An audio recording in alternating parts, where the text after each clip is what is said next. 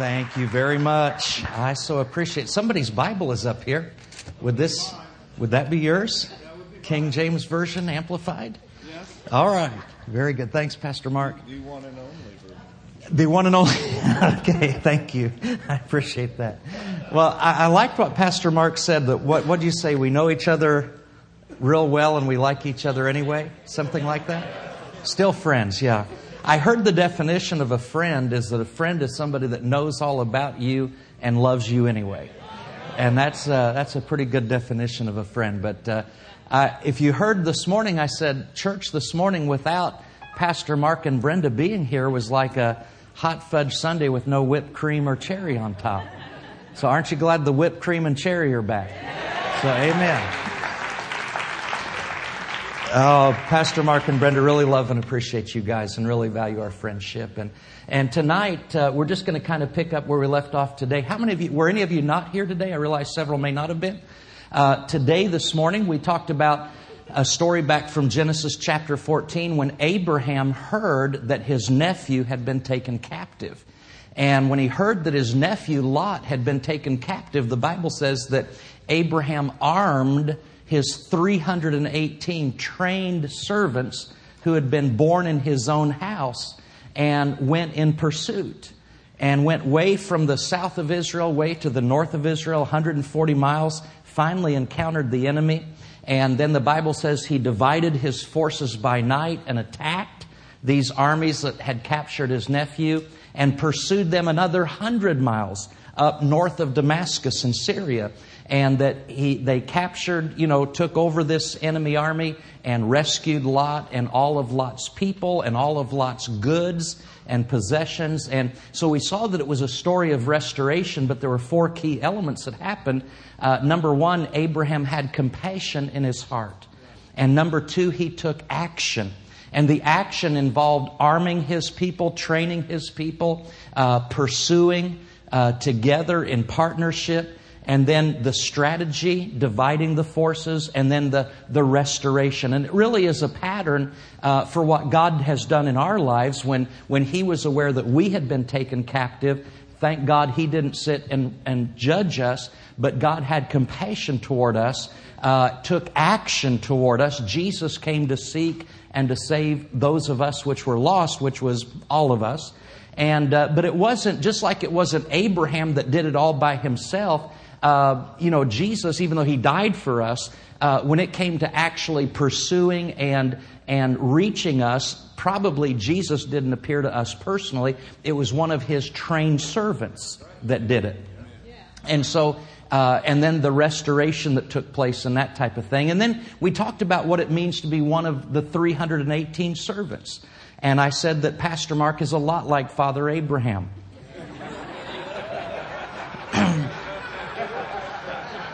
Only because he has such great faith. I didn't refer to anything else, did I? Oh, did I? I'm so sorry. But anyway, thanks for helping me out and covering me, guys. I feel the love. Thank you very much. When God wants to do something in the earth, He raises up a leader. He always does.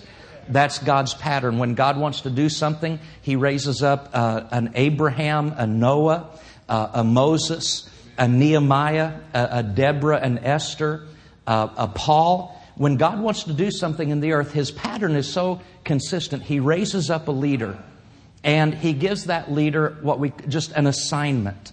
What was Noah's assignment? Build an ark. What was Nehemiah's assignment? To build a wall. What was Moses' assignment? Lead the people out. Paul's assignment was to plant churches. When God wants to do something in the earth, He raises up a leader and He gives that leader an assignment. And the pattern then is that the leader realizes that he or she can't do that job all by himself or herself. So the leader will always cry out to God and say, like Moses, God, I can't do this. They won't believe me. I don't speak well. Moses had all those excuses. And God always has two answers for the leaders that He has raised up. His first answer is, number one, I will be with you. And His second answer is always, and I will send people to help you. And so that's why Moses had Joshua and Aaron and Hur and the elders. That's why David had Jonathan and the mighty men. That's why Nehemiah had all those people that worked on all the different sections of the wall.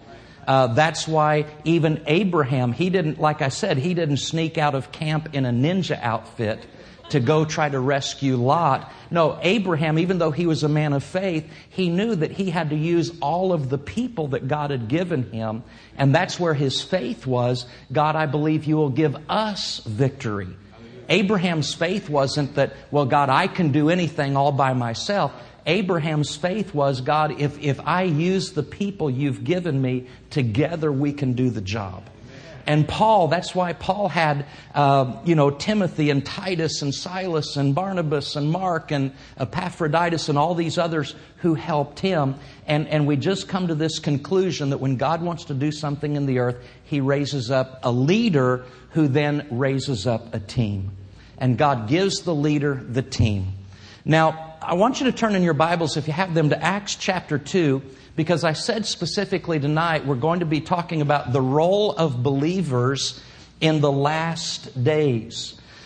I'm not much of an eschatology guy. I'm not here to teach on the timing of the rapture, the identity of the Antichrist, or anything like that. But I do believe we're in the last days. And I think that's biblically a very safe statement because Peter said those last days started around 2,000 years ago. And so, that may have been the first of the last days, and we may be in the last of the last days. And you say, well, a couple thousand years is a really long time. Well, the Bible says that 1,000 years with the Lord is just like a day to Him. And a day to Him is just like 1,000 years. So, we aren't on, God's framework and type of thinking necessarily, but we are in an era known as the church age, the age of grace, the age of the Holy Spirit. And we are in a very unique time, and we do see world events unfolding, and we see world conditions. How many of you have noticed things in the world aren't necessarily getting really cheery and bright and encouraging and things like that? We need to know that we are in this world, but we are not of this world. We have a covenant with Almighty God, and this is a day we'd better know and understand our covenant.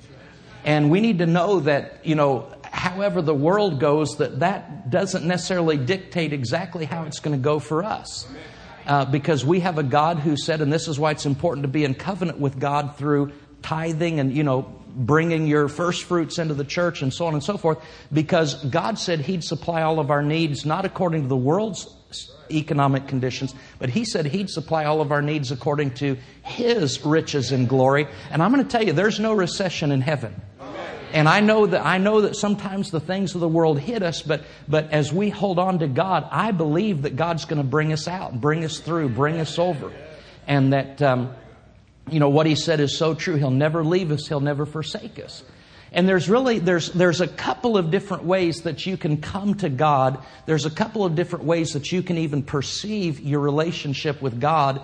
And one is what I call a survival mentality. And sometimes we refer to folks as crisis Christians. And have any of you, let me just ask you this, in the last 10 years, or how about the last 10 weeks, how about the last 10 days? Have you faced a crisis? Have you faced a situation that just really just knocked the daylights out of you? It could have been something financial, physical, relational, personal, emotional, whatever. But you just faced a situation that just knocked the wind out of you, knocked you upside down. And without even trying to, you're just crying out, God, help me. Because you need help. And see, the Bible is full of situations like that. David, time and again, said, in my distress, I cried unto the Lord. And I want you to know that when we are in a crisis mode, when we are in a moment of just trusting God to survive, to make it to the next day, I want you to know, He loves you in that moment. He's there to support you in that moment. He's not down on you. He's not down on me. We've all faced crisis moments. We've all faced times where we felt like we just had one nostril above water and, we were just trying to make it. When those moments come, to be honest, we're not really thinking about going into all the world and preaching the gospel. We just want to live. We just want to survive. Okay? how many of you have been in a survival moment? And He loves us when we're in those moments. And man, when we're in those kind of moments, where should we run? We should run to the Lord. We should run to church. And we need to be the kind of people that, we don't condemn folks when they're hurting, struggling. We don't look down on them and say, well, if you had more faith or anything like that. We just love one another and encourage one another. And I've been in survival moments. And I'm always glad when I get out of the survival moment. I'm glad when I feel that second nostril get above the waterline. How about you? And then sometimes we just, we sense the Lord has given us a great deliverance. The situation has turned around. And it's amazing how many people, once they get out of their crisis, how quickly they forget God. They go to church when they're in a crisis, but man, as soon as they're out of the crisis, they don't need God anymore until the next crisis. And then they come running back to God. Well, God's merciful and God's kind and loving and all that. But we want to establish something more solid in our life than just running to God as an emergency parachute. God is more than a panic button. Okay? And so a lot of times folks will then go into a second phase. They get out of the survival phase and they move into what we would call a success phase. And they begin to look to God, not just to help them survive because they feel like, hey, that's all taken care of. But now, God, I want you to help make me successful. When we're in a survival mode, we're thinking about one thing, and that's what I need. When we get over into the success phase, then we're thinking about what we want. We move from needs to desires. And there's always people that say, well, now God won't give you your desires. He'll only meet your needs. Well, Jesus said, what things soever you desire, when you pray, believe that you receive them and you'll have them. So I don't really much go for that. But we shouldn't stop at success either. God does want to give us the desires of our heart. God does want, the Bible says He daily loads us with benefits. He satisfies our mouth with good things. So that our youth is renewed like the eagles. God is more than just a bare minimum God. He's the God who's more than enough. But then a lot of people will stop right there. They just think the whole purpose of having a relationship with God is for God to make them successful. And that's not really it either. There's a third dimension that God wants us to move into. Survival is when we focus on what we need. Success is when we focus on what we want. But the third realm that I think God wants us living in for the most part is the realm of significance. And the realm of significance is not based on what we need or what we want, but the realm of significance is what can God do through us. Significance is where we live to take the victories that God has given us and the blessings that God has given us, and to have enough of a reservoir and resource so that those things can emanate from us and flow out of us, so that we can not simply be a recipient of God's blessings, but so that we can be a distributor of God's blessings.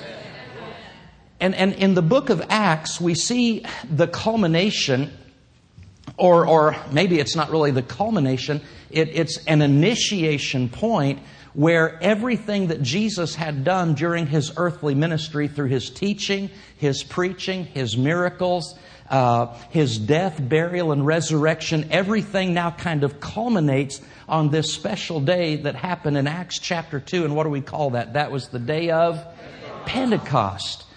And we know that day, we've heard Pentecost preached and we've read about it and we thank God for it.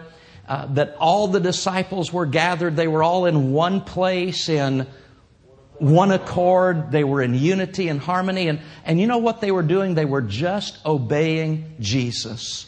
Jesus had said, wait in the city of Jerusalem until you be clothed with power from on high. And Jesus then said to them in Acts chapter 1 verse 8, He said, and you shall be witnesses unto me. Everybody say witnesses. After that, the Holy Ghost has come upon you, and you shall, what does it say in Acts chapter 1:8? You shall receive power. After that, the Holy Ghost has come upon you, and you shall be witnesses unto me, both in Jerusalem and Judea and Samaria and unto the uttermost parts of the earth. Now, there's something very interesting to note here. The purpose of Pentecost was not tongues.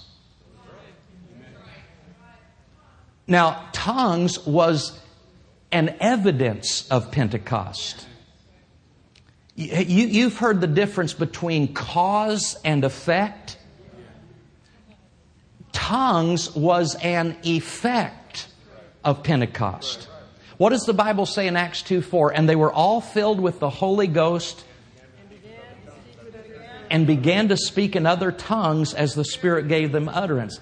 That wasn't the purpose of Pentecost. That was an effect, an evidence of Pentecost. What was the purpose? The purpose of Pentecost was power to be witnesses. And they all spoke in tongues. Everybody say all. They were all filled with the Holy Ghost and began to speak in other tongues as the Spirit gave them utterance. But you know what? They didn't sit in that room and speak in tongues for 24 hours. It was just a matter of time. There was such a supernatural phenomenon that took place. The Bible says the whole city ran together, to see what was going on. And because this feast was going on, there were people there from, Jewish people from all over the known world there who had come for this feast. And as the disciples flooded out of the upper room and they were speaking in these other languages, what they were really doing was glorifying God and declaring the wonderful works of God in languages that they didn't intellectually know. It was a supernatural operation of the Holy Spirit. Tongues was an evidence, but power to be a witness was the cause, was the purpose. Now, as the city flooded together and all these people from all these different language groups gathered, Peter got up and preached this powerful sermon. And it says in Acts chapter 2:16, it says, "But this is what was spoken by the prophet Joel. And it shall come to pass in the last days, says God, that I will pour out my Spirit on..." Now, see, to us, we've heard this so many times, and we grew up so far away from them historically and culturally that we just take this for granted. This is no big deal to us. Yeah, God poured out His Spirit on all flesh. Do you know how radical that was to those people?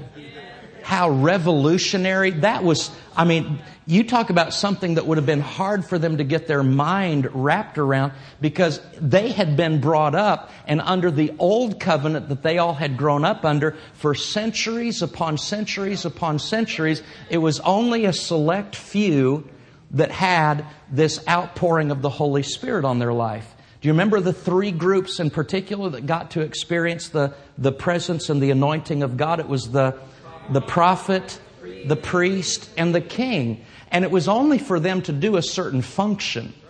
And there were a few others that had the Spirit for a specific assignment. But by and large, it was a very narrow group. It was a very select group.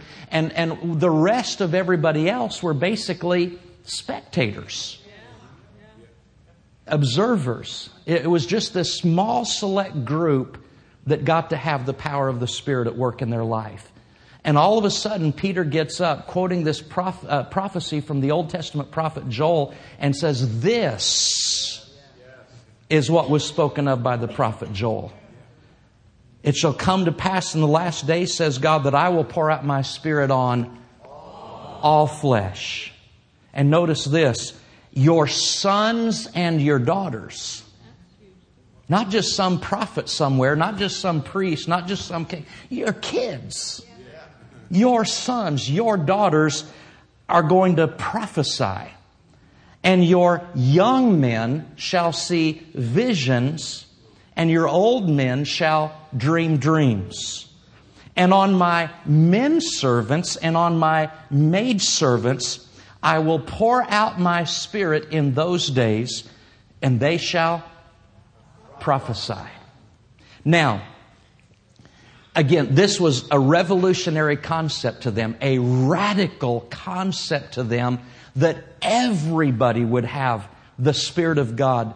And so that's why there was actually a demonstration of this prophecy, because when you study the language groups, I don't remember how many there were, but there were a lot of language groups. And here you have all these fishermen and women and young people and old people flooding out into the street, declaring the works of God in these different, and they weren't, in their mind, they weren't prophets, priests, or kings. But they saw this expression. There's 3 themes that I want you to capture from this, because this is very important. 3 themes that we see in this passage in the book of Acts are as follows. Number 1, the first theme is everybody. Everybody say everybody. Everybody. All flesh. Oh, you didn't need to say that.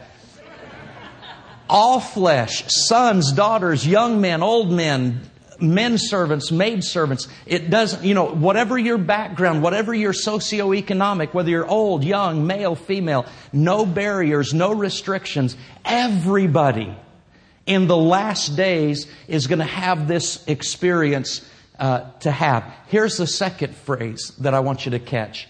Influence. Everybody say influence. The influence is the empowerment by the Spirit of God. And here's the third phrase I want everybody to catch. Expression. Say expression.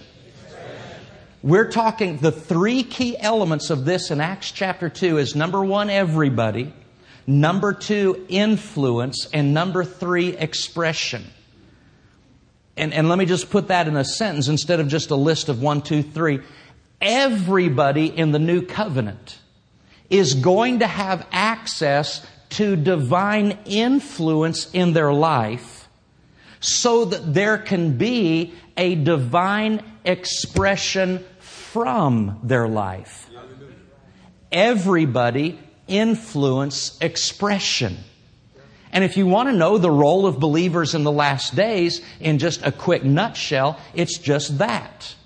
Every single one of us in the new covenant has access to divine influence in our life, so that there can be a divine expression from our lives. Now we're going to talk about, in the course of this service tonight, we're going to talk about the whole idea of prophecy. The Bible says, I'll pour out my Spirit on all flesh and they shall prophesy. And then in verse 18, I will pour out my Spirit in those days and they shall prophesy. We're going to talk about what that is, because I think, unfortunately, in the church at large, we've given a very narrow definition of what prophecy is. And I really think biblically, prophecy has a much broader definition than just our little narrow definition of getting up in church and saying, yea, thus saith the Lord, I love you, my children. Okay? Flip in your Bibles, if you would, over to 1 Peter chapter 4. 1 Peter, the 4th chapter. Now, one of the things to remember is that Jesus did not say, and you shall receive power after that the Holy Ghost has come upon you, and you shall do witnessing. He didn't say that. Hey, listen, and if you're a person who does witnessing, praise God, hallelujah, wonderful. But Jesus didn't say you'll do witnessing. He said you will be a witness. And I think there is a difference there.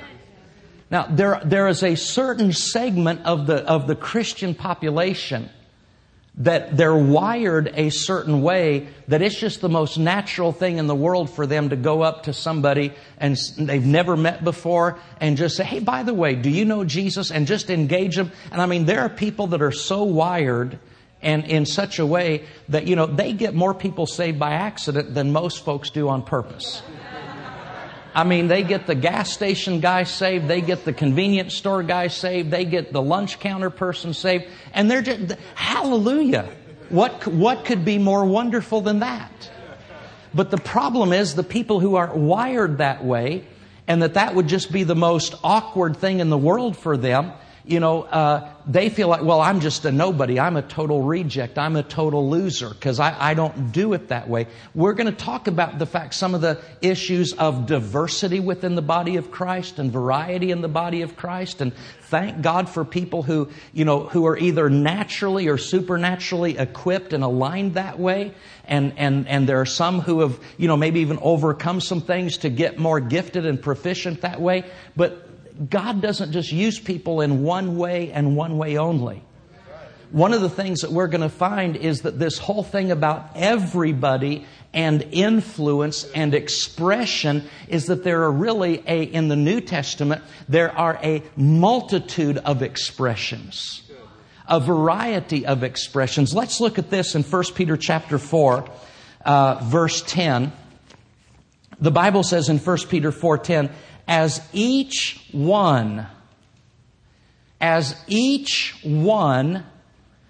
Now, what does it mean when it says each one? Let me give you an example. Let's say, now this is hypothetical, okay? I'm saying if in front of this. Everybody catch the fact that I'm saying if. If I said, as soon as this service is over, please come see me, and I've got $100 bill for each one of you. Now that's the most excited you've been all service. If I said, about to take a running spell, aren't you? If I said, I want each one of you to come see me after church because I've got $100 bill for each one of you. So, you guys aren't dumb. As soon as this service is dismissed, there'd be a long line of people wanting to see me. Now, what would happen if let's say you're number 8 in line and you're watching because, this just seems too good to be true. And the first 7 people that come up and say hi to me, I just give them a crisp new $100 bill, and you're number 8 in line. So your expectation has been building. And when you get in front of me, I look at you and I say, you know what? I'm sorry, I don't have anything for you. You'll need to step aside. And then the person right behind you, I give them $100 bill, number 10, $100 bill, number 11. And you're off to I've kicked you out of line. And you're saying, wait a minute. You said each one.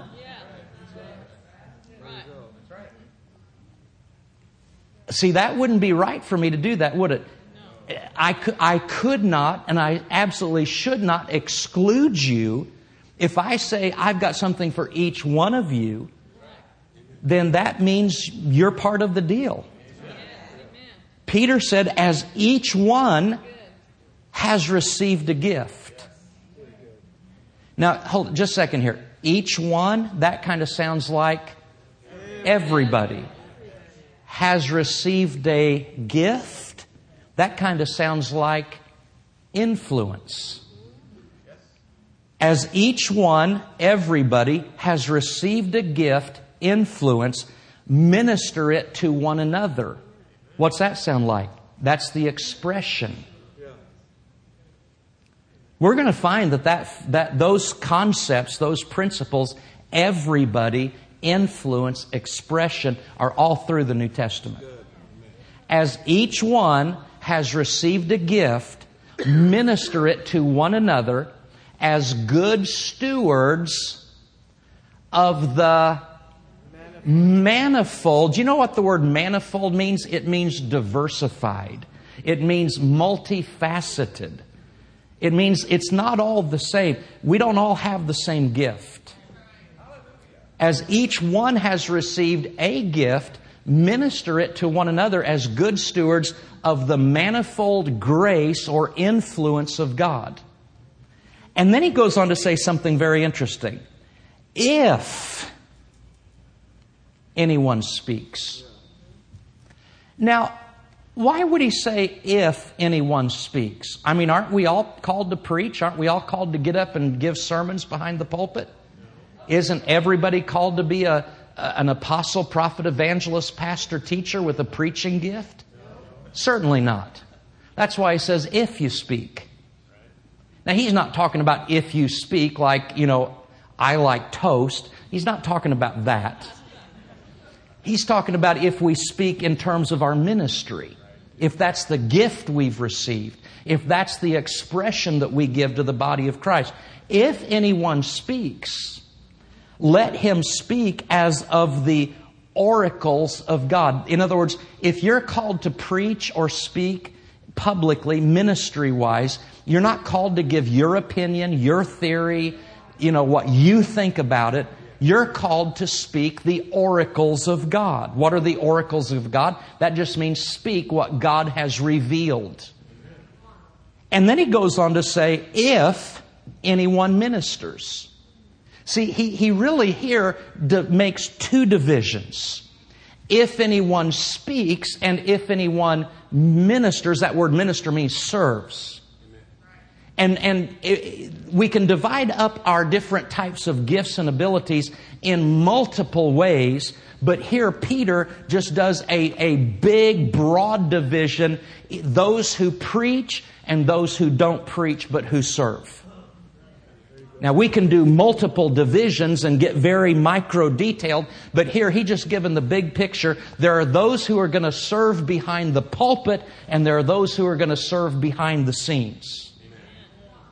But each one, no matter which you're doing, each one has received a gift. And we're to minister that gift one to another as good stewards of the manifold grace of God. If it's a teaching or preaching, a vocal gift, then we're to speak the things that God has revealed. If we're not called to preach publicly, but we're called to serve, then we need to serve how? With the ability which God supplies, that God in all things may be glorified. Now, real quickly, turn over to Ephesians chapter 4.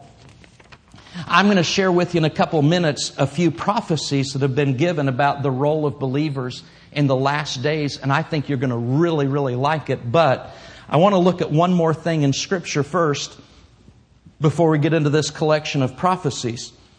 In Ephesians 4:11, Paul said, He Himself, Jesus Himself, gave some to be apostles, some prophets, some evangelists, and some pastors and teachers for the entertaining of the saints.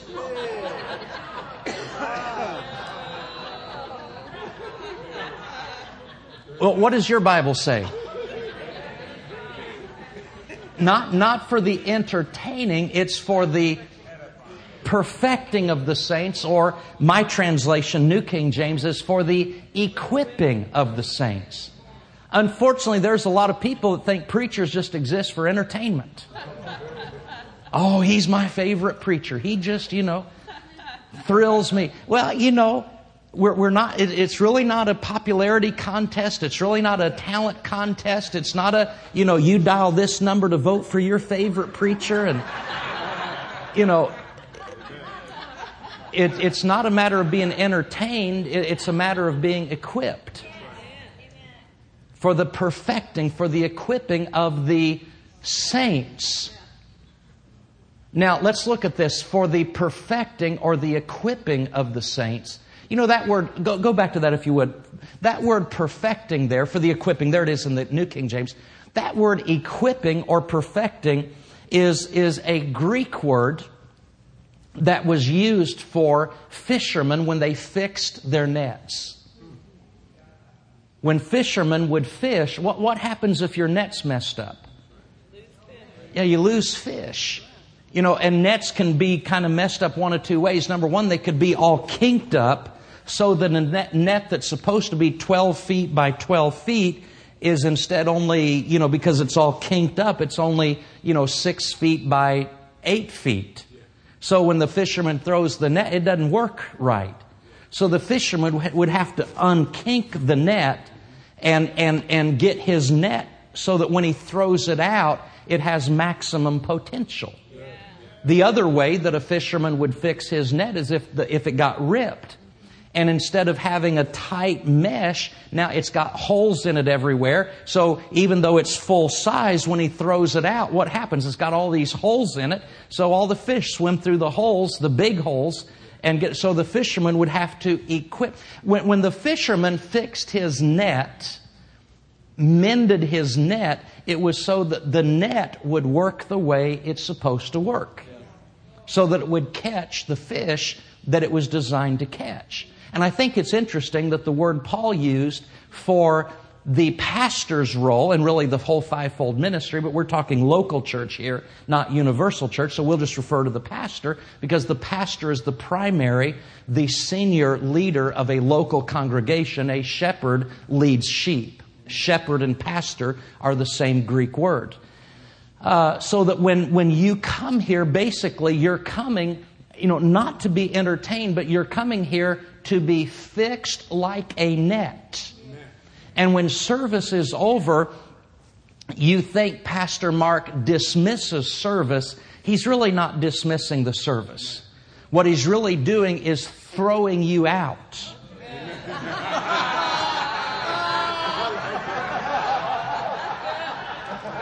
So what you need to say when people see you on Monday morning, how was your church yesterday? Say, man, Pastor Mark threw us out.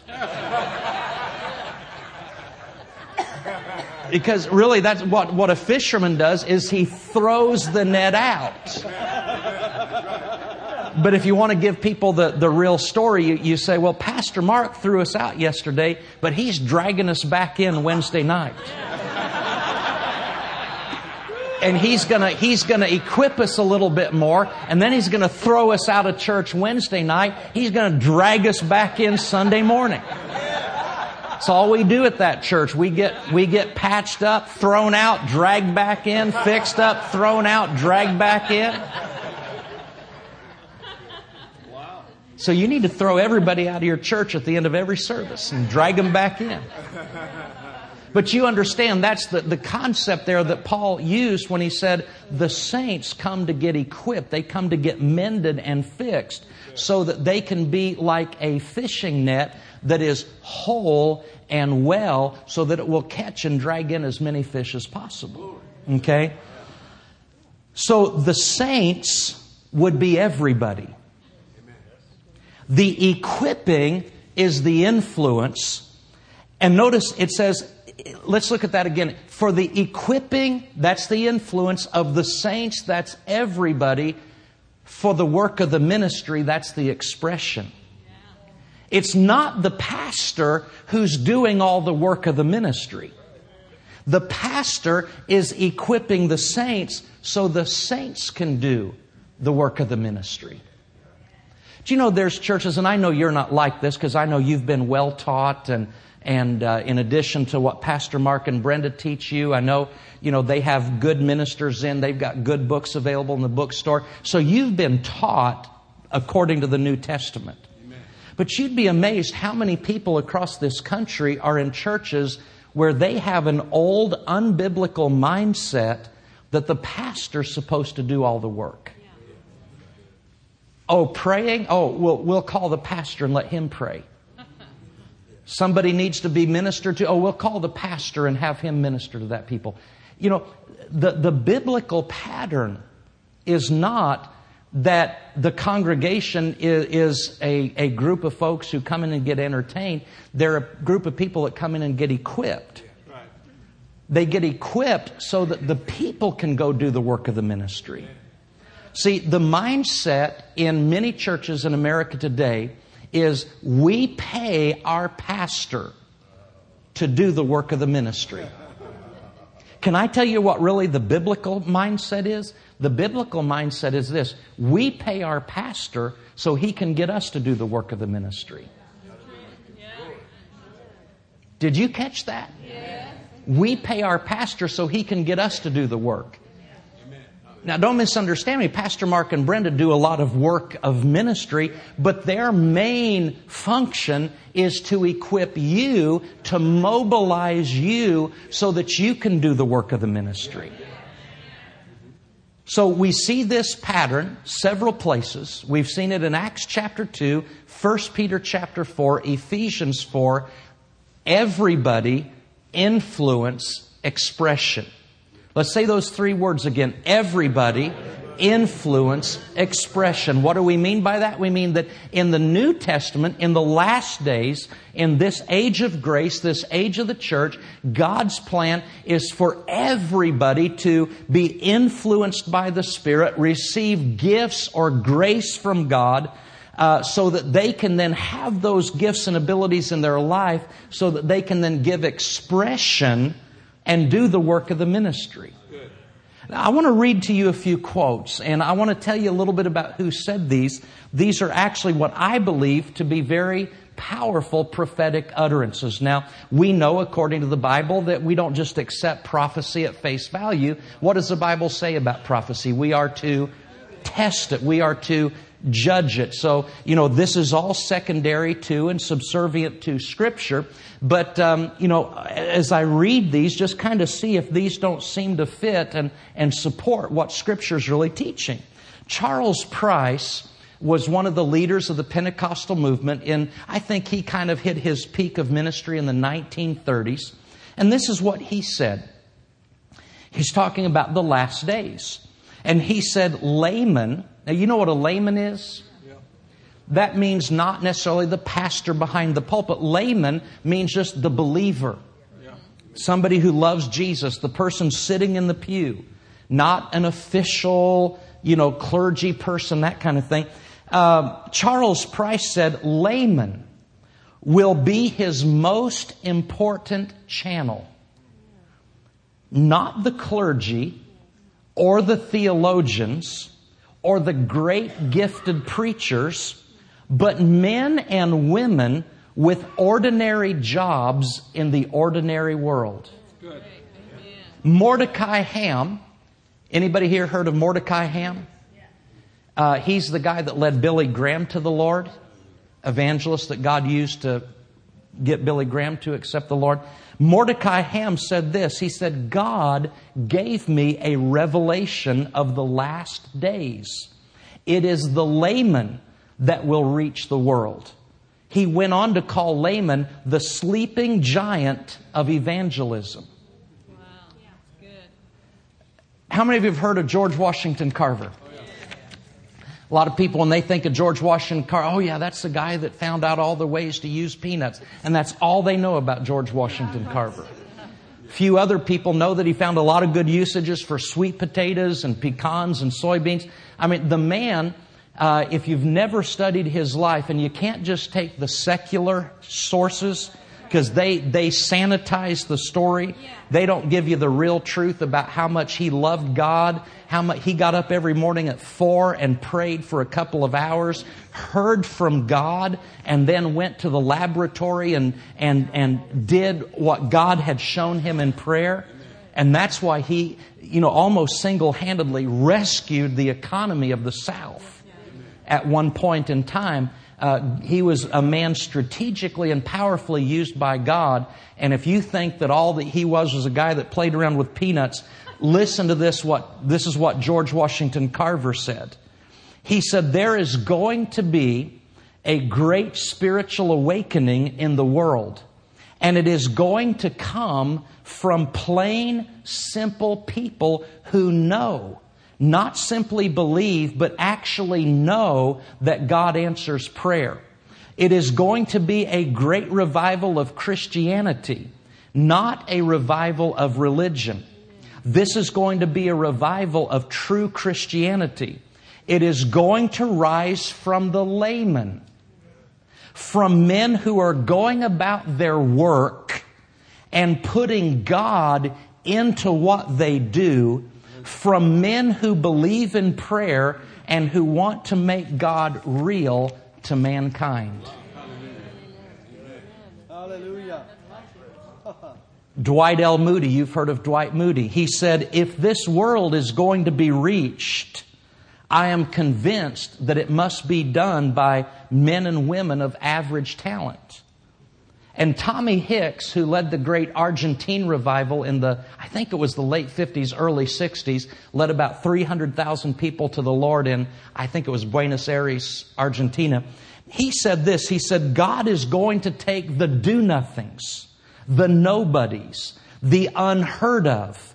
He is going to take every man and every woman, and He is going to give to them this outpouring of the Spirit of God. Now, I don't know about you. You can judge those prophecies for whatever you think, but they thrill my soul.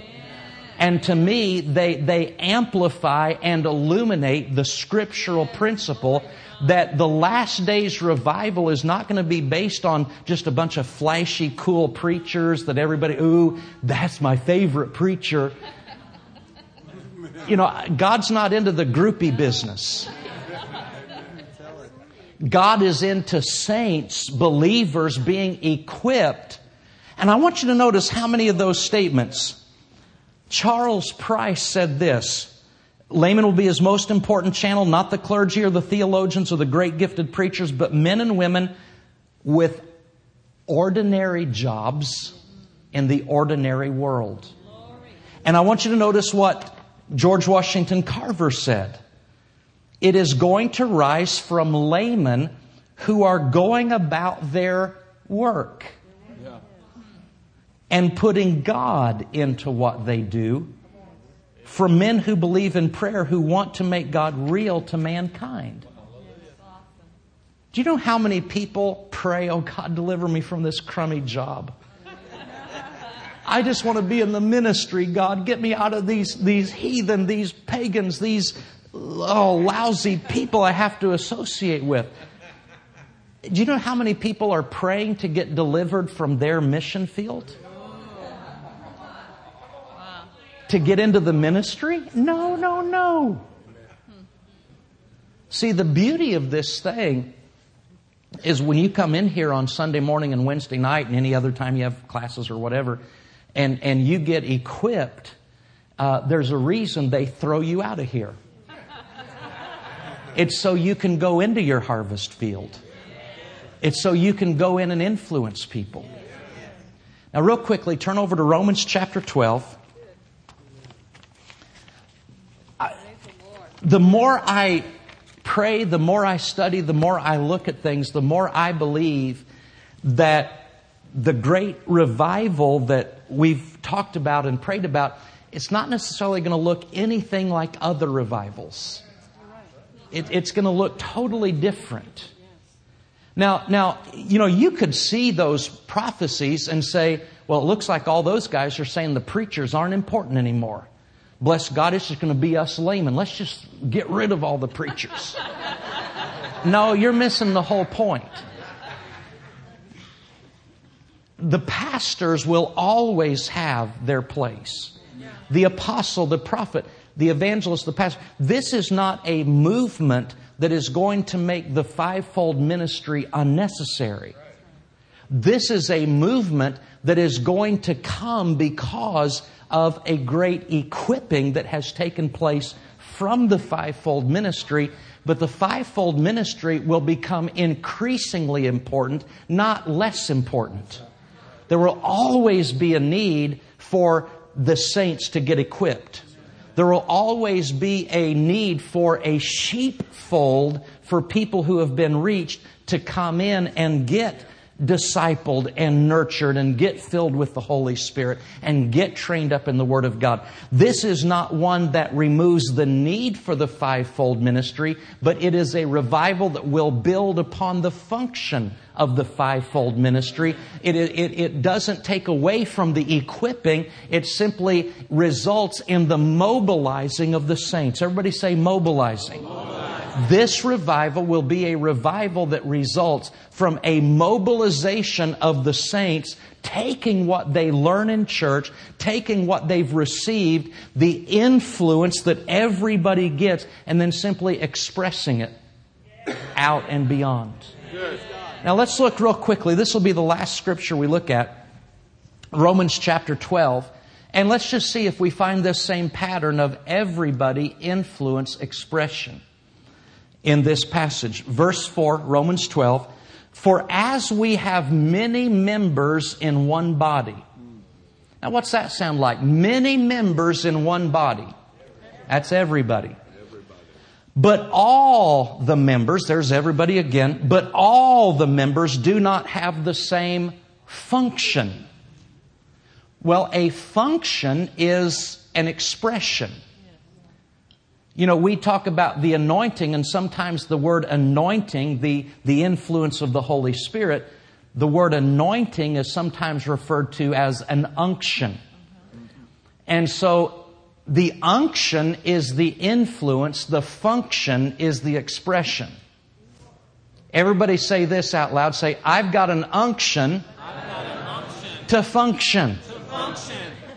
It's not just a cute rhyming phrase, but that's really saying I've been influenced by the Holy Spirit so that I can have an expression. I have an unction to function. Well, the Bible says we have many members in one body, but all the members do not have the same function. Things aren't going to be expressed the same way through you as they are through me. Okay? I'm a teacher. And so just when I sense the Spirit of God moving, I always get an outline. I mean, seriously, that's just what comes out of me.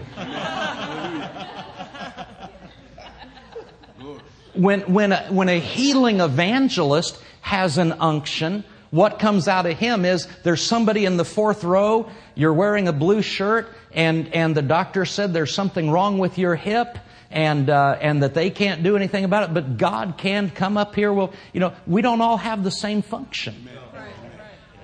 And see, part of the problem in the body of Christ is we've seen how certain people function and are gifted, and we always think, well, man, I'm not gifted the way they are.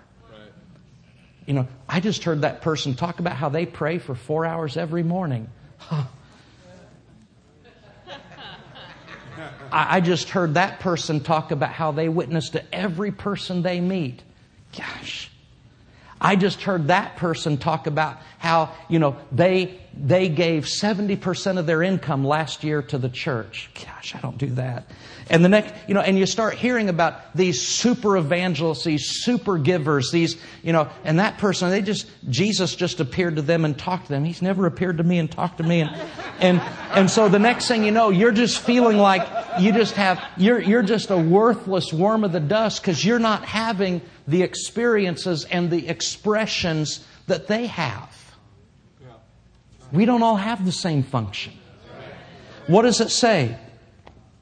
So we, look at verse 5, so we being many are one body in Christ, and individually we are members of one another.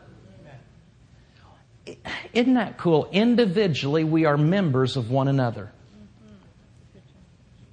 Sometimes we get some awareness of some spiritual gift that maybe God has given us, and then we get real proud about it. Listen, if you have, let's just say you have the working of miracles flowing through your life. It's not, God didn't do that for you so you could be a big hotshot miracle worker.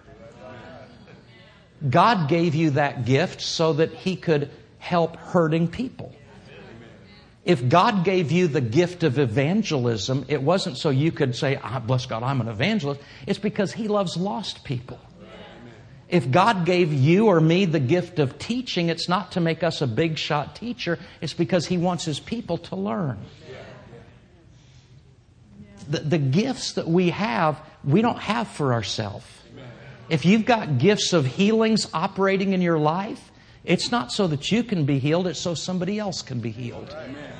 The Lord told Brother Hagin this, listen to this. The Lord told Brother Hagin, I didn't put my gifts in the church for the church to heal itself with. He said, I put my gifts in the church for the church to heal the world with. Isn't that powerful? We are individually members of one another. So see, we don't need to get intimidated by each other. We don't need to compare, ourselves against one another. We just need to know, man, if Pastor Mark's got some gift, I don't need to feel intimidated. But I need to say, praise God, that's my brother that has that gift. And so I'm going to benefit. I'm going to draw from his insights. God didn't give him that gift to make me feel inferior or to make him feel superior. God gave him that gift because I need something from that gift. You need something from that gift.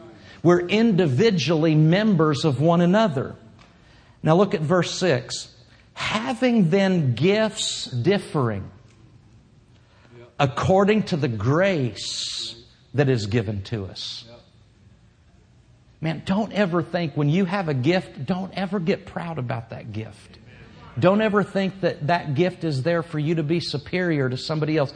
That gift is based on a grace that has been given. One place Paul said this. He said, what do you have that you did not receive? And if you received it, why are you acting as if you didn't receive it? any gift that you have doesn't make you superior to anybody else. And any gift you don't have doesn't make you inferior to anybody else. We are the body of Christ, and we are members in particular. We don't all have the same function, and we have gifts differing according to the grace that has been given to us. And then he goes on to give a list. If prophecy. Let us prophesy in accordance or proportion to our faith. Or ministry. That means serving. If it's serving, let us use God's grace in our serving. He who teaches in teaching. He who exhorts in exhortation. He who gives with liberality. He who leads with diligence. He who shows mercy with cheerfulness. Now let me tell you a couple things about this list. Number one, I don't think this list is exhaustive. I think Paul just threw out a few for examples. I think there are other things that could fit into this list that Paul just didn't, he wasn't trying to cover every possible expression. But these are just some of the graces and their resulting expression. One that Peter referred to. You remember we read 1 Peter 4:10? As each one has received a gift. You know what verse 9 says? He talks about let's love each other fervently. And then he says, and let's use hospitality without complaining. I think hospitality could be on this list. I know Pastor Brenda has, I don't know if it's her primary gift, but there's a hospitality gift in her life that operates sometimes.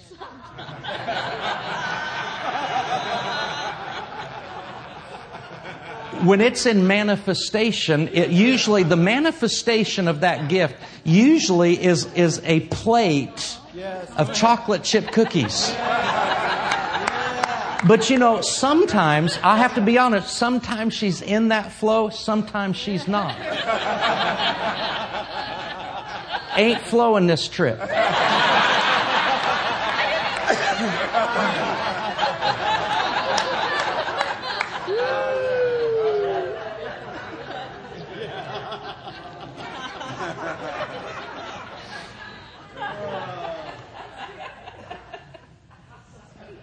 If prophecy, let us prophesy in proportion to our faith. Or serving, let us use it in our serving. If teaching, one of the worst things is a person who just wants to be something that they're not. And so they try to imitate somebody else. The worst thing you can do is try to be somebody else, or try to operate or flow in somebody else's gift, or try to conjure up something that's not in you. One of the greatest joys is just to have the liberty to be who you are. And just give what you have to give. Now let's talk about a few of these.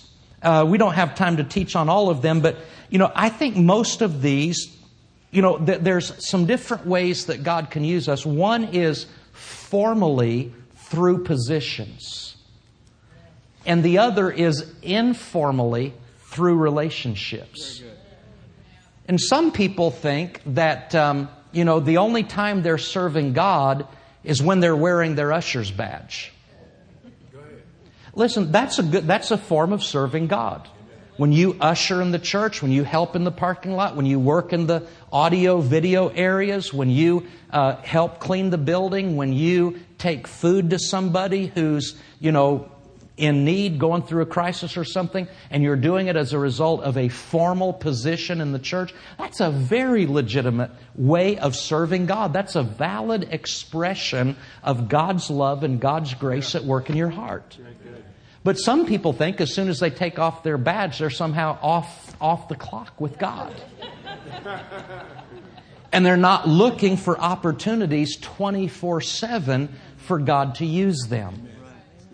And so these things can operate through a formal position, but they can also operate informally through a relationship. Can you imagine somebody needs mercy? And you say, well, I can't do that. I'm only working Sunday during the service. Or what about this? Somebody, let's just take an example. Somebody comes to you and says, you know what, Brother Tom, man, I really got offended at something you said. I mean, you were preaching and I just felt like you were attacking me and man, you were stepping on my toes and man, I got offended at you, Brother Tom. And I was holding some bad feelings and would you forgive me? And what if Brother Tom said, sorry, that's not my ministry?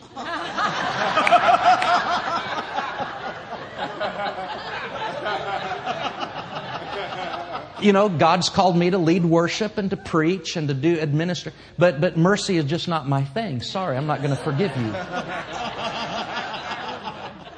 Do you know that one of these things listed here was giving? He who gives with liberality. Now, what would happen if next Sunday morning Pastor Mark gets up and says, hey guys, it's time to honor God with our tithes and offerings. We're going to bless God today. Believe God for good things in your life. Believe God for the church and all the church's needs. And somebody, writes on an offering envelope, said, sorry, Pastor Mark, after listening to Brother Cook last Sunday night, I realized that giving is not my ministry. And they turn it in empty. Make it plain now. now. Serving or ministry, serving, let us use it in our serving. What happens if, let's say you're going to have some special event in here and Pastor Mark is about to dismiss service. He says, hey, everybody, before we go tonight, we need to stack up all the chairs and get them all against the wall. If some of these, some of you guys can just help us for 5 minutes, we'll get it done quickly and all that. And somebody just walks out and says, sorry, that's not my gift. I'm not called to serve. I'm called to lead. I'm not called to serve. Is that how Paul meant for this to be used? Let me give you a 3-word phrase that's very important. Here it is. Basic Christian responsibilities. There's a difference between basic Christian responsibilities and some kind of special gift. You can't use this list as a cop-out from basic Christian responsibility. Basic Christian responsibility, the Bible commands you to forgive people. The Bible tells us to bring the tithes and offerings into the storehouse. Somebody coming up to you and saying, like I was joking with Pastor Tom there, hey, you've offended me, please forgive me. We don't have to pray about that. Well, I'm going to pray and see what the Lord wants me to do. You don't need a special leading, and you don't need a special gift or a calling to do that. The Bible says, be ye kind one to another. What would kindness do? Tender-hearted. What would tender-heartedness do? Forgiving one another, even as God for Christ's sake has forgiven you. You don't have to pray. You don't have to have a leading. You don't have to have a special gift. You just forgive, because the Bible says to.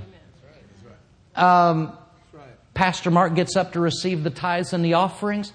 You don't have to have a special leading or a special gift to honor the Lord with the first fruit. There's a basic Christian responsibility.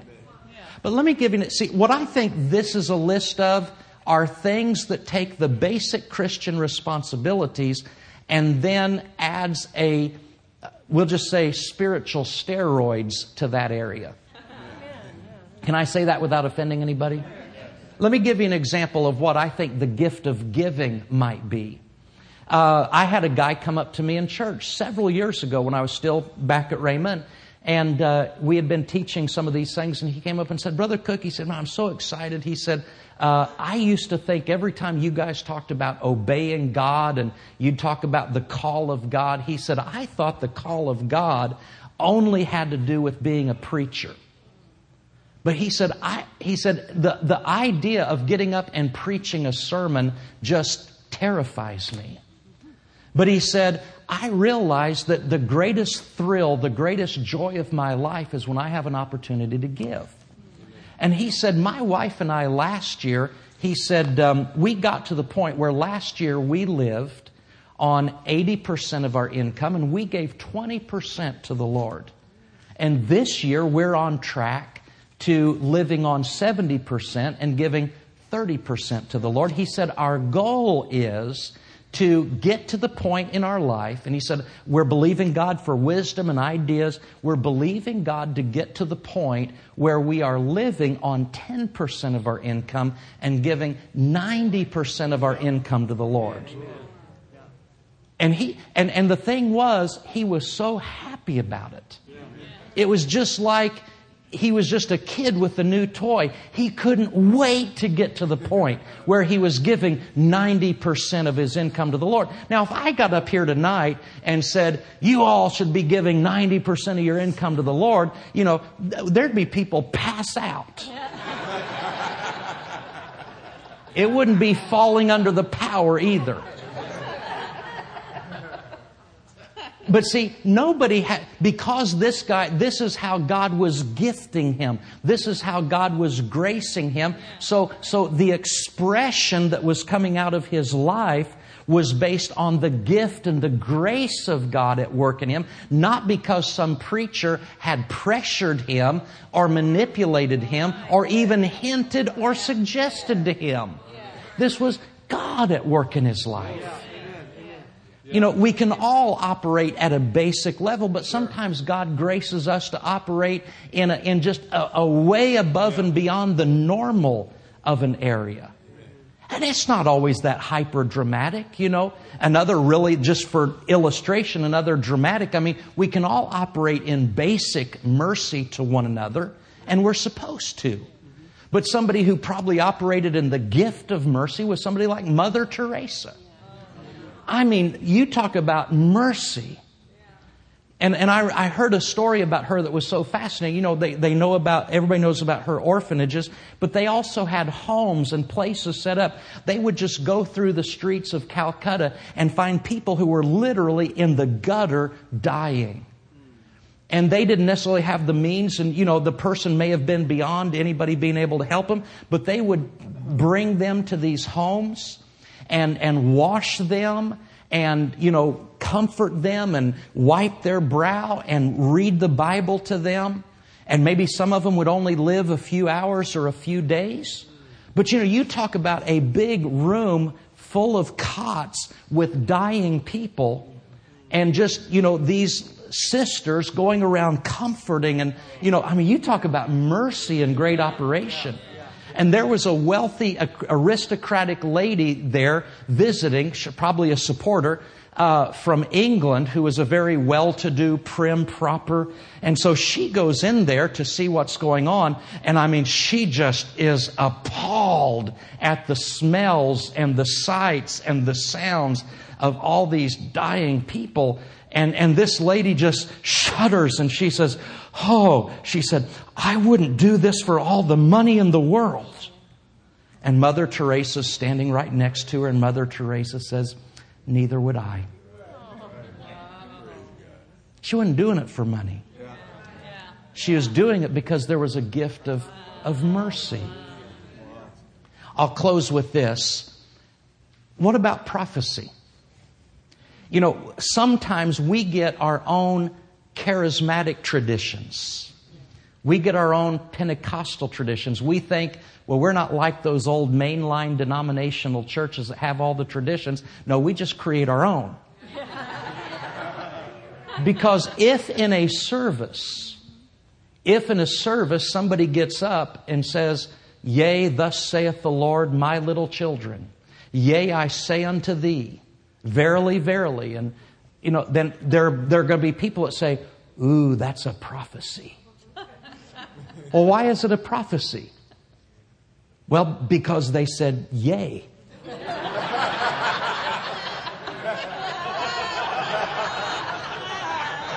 And because they said, thus saith the Lord. And because they said, my little children. Well, is that what really makes a prophecy a prophecy? Now that can be, but verbiage doesn't make something inspired. Do you know what prophecy is? prophecy is an inspired utterance. An utterance, it's a fancy word for something you say. It's an inspired statement or phrase that does one of three things. It edifies, that means it builds somebody up. It exhorts, that means it calls them near to God. Or it comforts, or it does a combination of those things. You're inspired to say something that builds somebody up, encourages them, exhorts them, calls them near to God, or brings comfort into their life. You don't have to say yea. Thus saith the Lord, my little children, for that to be the case. You know, there could be a time, seriously, where you're just in service and man, you just keep thinking about somebody. And you don't know why, but you just kind of have them on your heart. And after service, you just go up to them and say, you know what, man, you've been on my heart. I just want to let you know I'll be praying for you this week. And I don't know, I just want to let you know this, that, man, if you're facing any challenges, I love you, I care about you, and I just believe God's going to help you through it. Not fancy. You're not foretelling the future. You don't have to... See, we think sometimes that in order for it to be a prophecy, that it has to be predictive or it has to have revelation.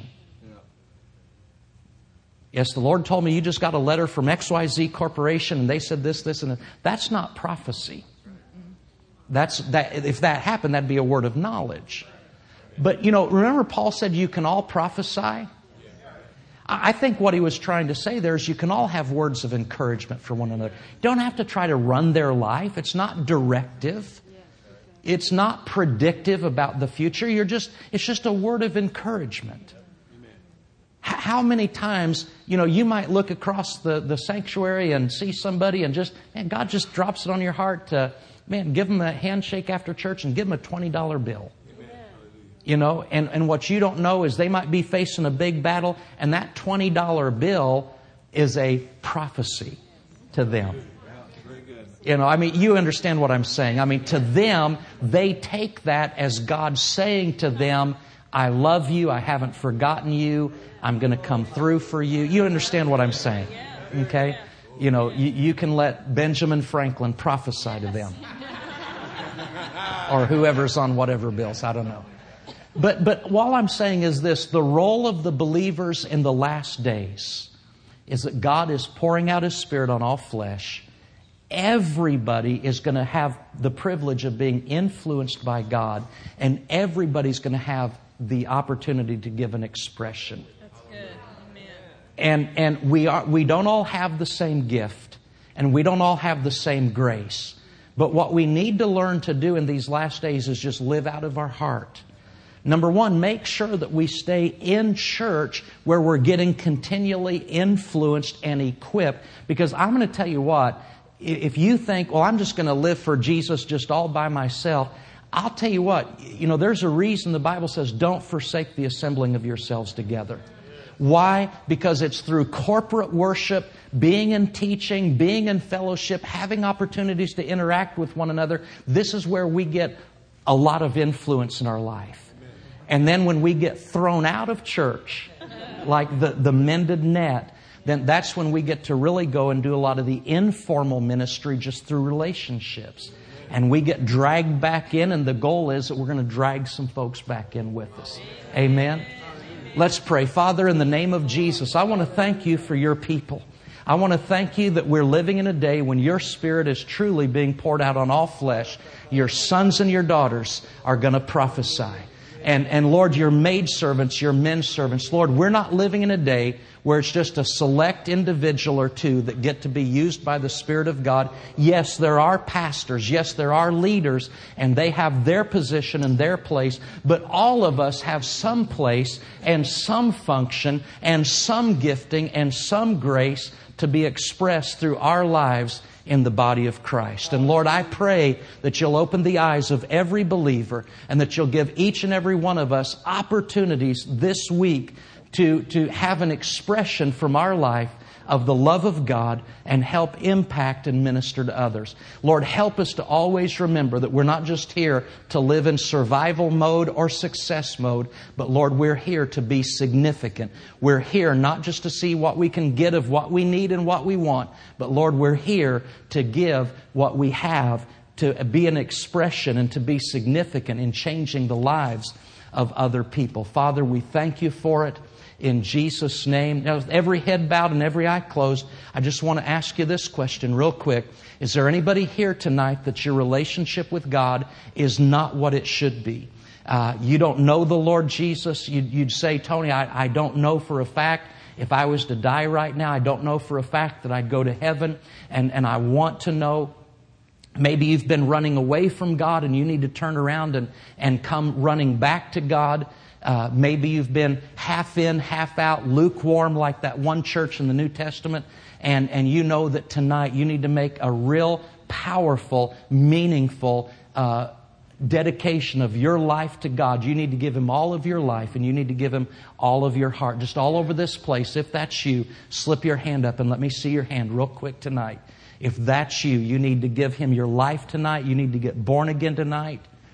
Let me ask you this question. How many of you know someone who needs Jesus? How many of you know someone that's not right with God, that needs to come to God? Let me see your hand. Hold it up real high. You know, to put into practice what we've just talked about tonight, let's just take a minute and pray for those people that you're picturing in your mind. Their name is just on your lips. You could say it out loud. Let's pray for those people right now, and let's believe God together for them. Father, in the name of Jesus, we pray for these individuals right now, the ones that we see, the ones that we can envision, the one whose names we're calling to You right now. We mention their names before You. And Lord, we ask You to send laborers across their path.